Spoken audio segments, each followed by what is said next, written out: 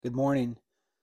Well, here we are in Genesis 3, a very weighty chapter in Scripture, a very important chapter in Scripture. We learn that God created man and woman and brought them together to be one flesh, to be created in the image and likeness of God and to be fruitful and multiply. God was creating a people, and He wanted a people that would multiply His resemblance and His character and bring His goodness to the world and multiply that throughout the world. God created them in a perfect place in a wonderful garden, and He gave them instruction. He gave them words. He said, "Do not eat from the specific tree in the garden." They heard God's word, and yet there was someone else in there with them, someone representing Satan that was in the garden with them, and Satan deceived Adam and Eve and said, "No, you can eat from that tree." And he kind of used their desire against them. And it says right away in verse 1 of chapter 3, now the serpent was more crafty than any beast of the field. And it's interesting to think about, isn't it, that Satan is crafty more than any other. Um, I believe that you could rightly interpret that to mean that he understands your weaknesses, your temptation, what's more liable to get you to follow the ways of evil instead of the ways of God. And in this case, he used that tree and their desire for it to against them, to get them to sin against God. And but what man and woman didn't do is they didn't trust God's word. God had given them a word. He gave them clear instruction. In fact, the woman repeats it, that we're not supposed to eat from this tree, God's instruction in chapter 2. And the woman said, "From the fruit of the trees of the garden we may eat, but from the fruit of the tree which is in the midst of the garden, God said, you shall not eat from it, and you shall not touch it, lest you die." So she clearly knew what God had instructed, but then she began to doubt God's word. She began to think, well, maybe that's not true. Maybe the serpent is right. Maybe it actually would be better for me if I do it this way.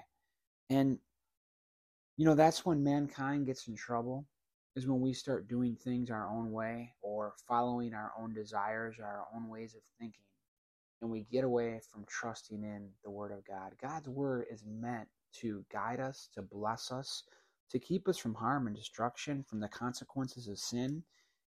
And it's the best life following God and His Word. And when we get away from that, we say, well, I'm going to do it my way or the world's way, or we let Satan's deception get us to think, well, maybe this isn't so wrong after all. Maybe somehow God was wrong about that. And then we start getting involved in our own decision making and thinking. It leads to consequences and it gets us away from God. We need to trust God's word. It's meant to bless us and guide us. Oh, dear child of God, please trust the word of God. I'm telling you what, my life has gone so much better when I've taken God at His word and followed it instead of when I followed my desires or the path of sin. Oh, how the Lord blesses you in following and obeying the word of God. It's very interesting what happens when mankind disobeyed God's word. And it says to them after they ate of the tree, and the eyes of both of them were opened, and they knew they were naked, and they sewed fig leaves together and made themselves loin coverings. So right away they needed to cover themselves. That's kind of interesting. Before they were uncovered and they were meant to be fruitful and multiply. Now right away they felt shame and they covered themselves. Then they heard the sound of Yahweh God walking in the garden in the cool of the day. God was with them. When God began His creation, He was with them in the garden. That's how close the proximity of God was. And after this time of sin, at the end of this chapter, you'll see that they were banned from the direct presence of God. They were removed from the garden and from God's direct presence. And what's amazing is one day God is going to return and He's going to have another tree in the garden, the garden of heaven, so to speak, and God is going to be with mankind again. It's kind of like a full, revolution or return of God to where His original presence was with us. What's amazing, though, is we live in a day and age when when God did come near again through his son Jesus and revealed who God was by Jesus living on the earth, and now he's with us in spirit. So God's presence has returned, so much more so than after this scene in the garden, but it won't come to the fullness again until God returns to earth through his son Jesus Christ one day. So listen to verse 8. Then they heard the sound of Yahweh God walking in the garden in the cool of the day, and the man and his wife hid themselves from the presence of Yahweh God in the midst of the trees of the garden.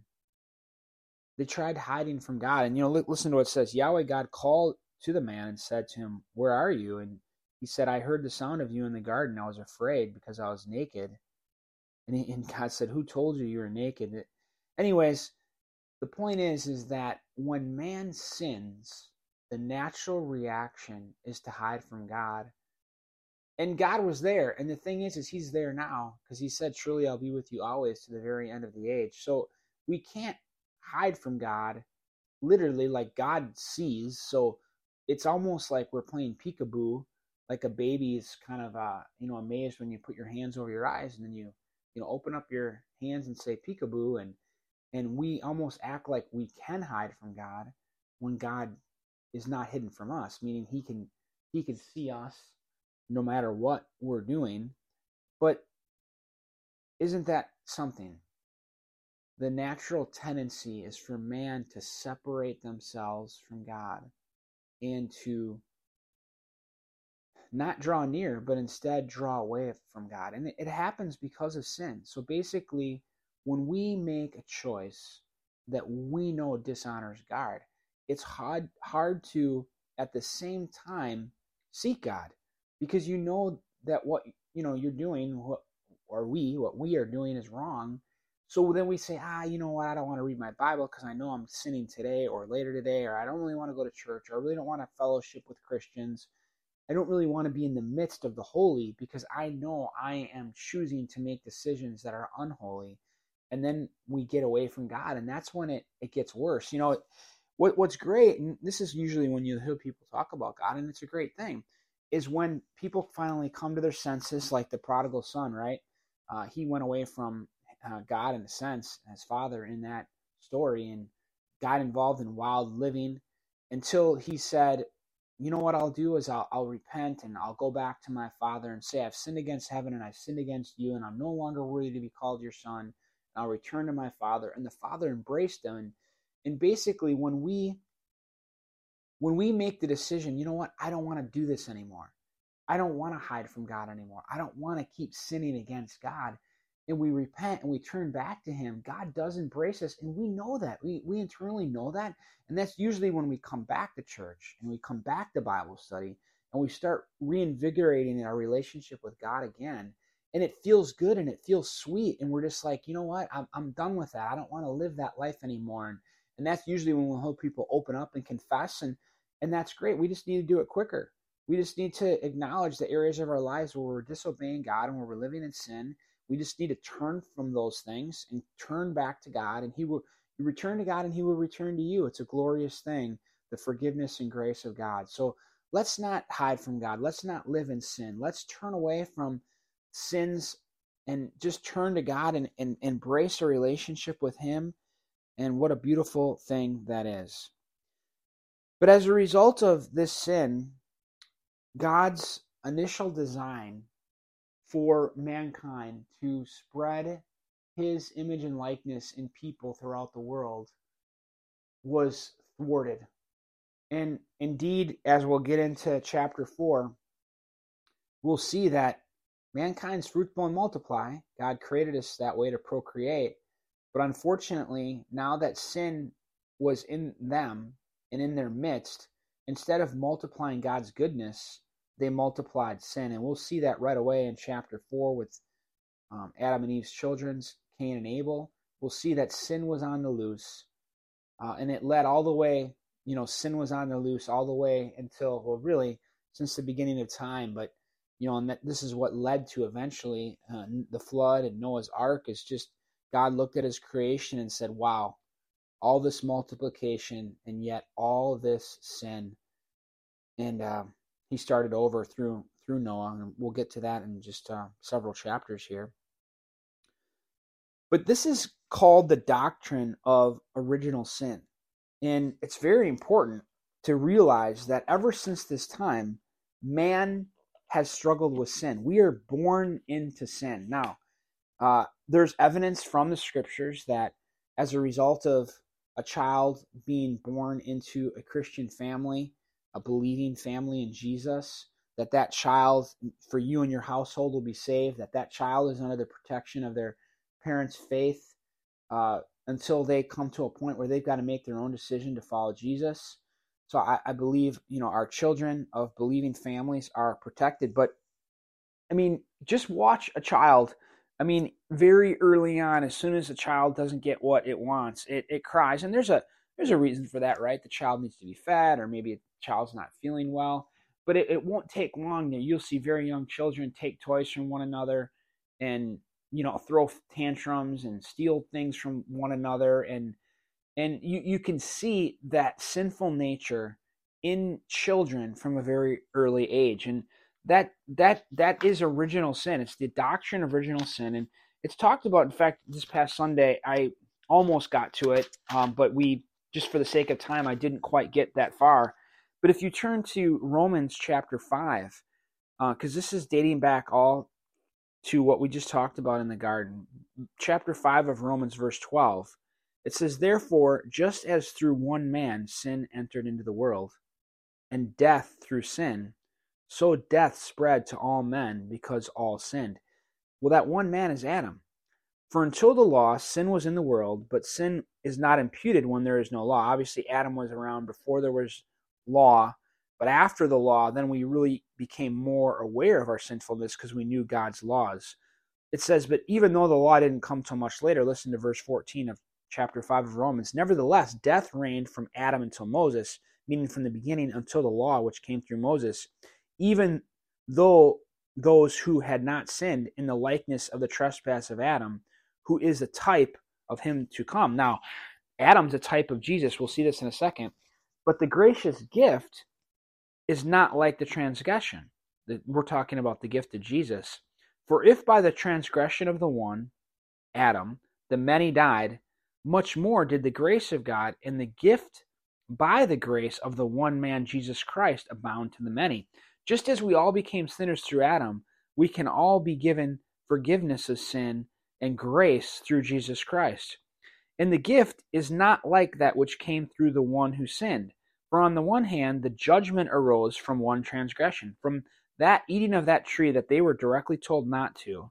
Judgment arose from that transgression, resulting in condemnation." That's why, John 3:16, "For God so loved the world that he gave his one and only Son, that whoever believes in him shall not perish, but have everlasting life."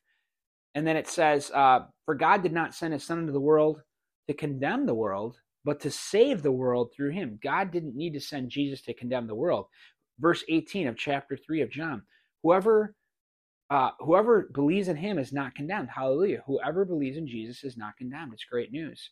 "But whoever does not believe stands condemned already, because they have not believed in the name of God's one and only Son." John 3:18. Whoever does not believe stands condemned already. See, we're already condemned. God didn't send Jesus to condemn. He sent Jesus to save. The reason is we were already condemned because we have the sin nature of Adam. Ever since Adam, everyone is under sin.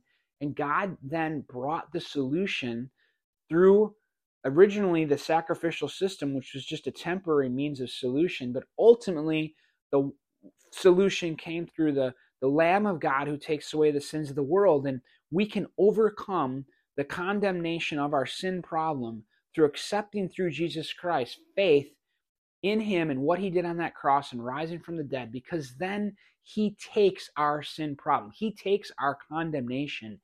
He takes our wrath by going on that cross. So listen, let's keep going in Romans chapter 5 here. "For if by the transgression of the one, Adam, death reigned through the one, much more those who receive the abundance of grace and of the gift of righteousness," who were made right, we're given Christ's righteousness, will reign in life through the one Jesus Christ. Verse 18, so then, as through one transgression, Adam's, there resulted condemnation to all men, even so, through one act of righteousness, there resulted justification, being made right, of life to all men. All who believe can be made right. For as through the one man's disobedience, Adam's, the many were appointed sinners, even so through the obedience of the one, Jesus lived a perfectly obedient life, the many who believe, I'm adding, will be appointed righteous. That's how we stand before God. Do you have the righteousness of Jesus Christ? Because until you have that, you are under condemnation as a sinful being because you've been imputed the sinful stature of the human race since Adam. And the cure now, the one and only cure today to that problem is Jesus Christ. And we can have his righteousness be made right, being right standing through God because Jesus took our sin. Wow, how beautiful is that? This is kind of like what I preached on last Sunday at church. We need to know our condition. Our condition without Jesus Christ is condemnation. The world's condition without Jesus Christ is condemnation. We're on a path to hell, but God, in his great love and mercy, while we were still sinners, sent his son Jesus Christ to save us from that path of condemnation and to give us new life in his name and everlasting life in his name, because Jesus took our sin on that cross if you'll just but place your faith in him. And if you haven't done so, please do it today. Say, Jesus, I trust you as the Lamb of God who takes away the sins of the world. I realize, Lord, that I'm a sinful man. And for the way for me to be forgiven is to trust in you and what you did through your son and bringing him to die for the human race. I trust, Lord, that he took my sin on that cross and then he was victorious over sin and death by rising from the dead. And if you believe in him and place your trust in him, child of God, you're saved, you're forgiven, and you can live new life in his name, knowing one day that when you stand before God, you're going to have not righteousness of your own, but you're going to have Christ's righteousness. Hallelujah. Amen. We need to know our sinful condition through Adam so that we know the solution of Jesus Christ and embrace it and be forgiven and give new life in his name. God bless you all. Hallelujah. The gospel is good news, and I am very grateful for the good news of Jesus Christ. I hope this lesson blessed you, and may we continue to follow Jesus and God's word and turn away from sin. Amen.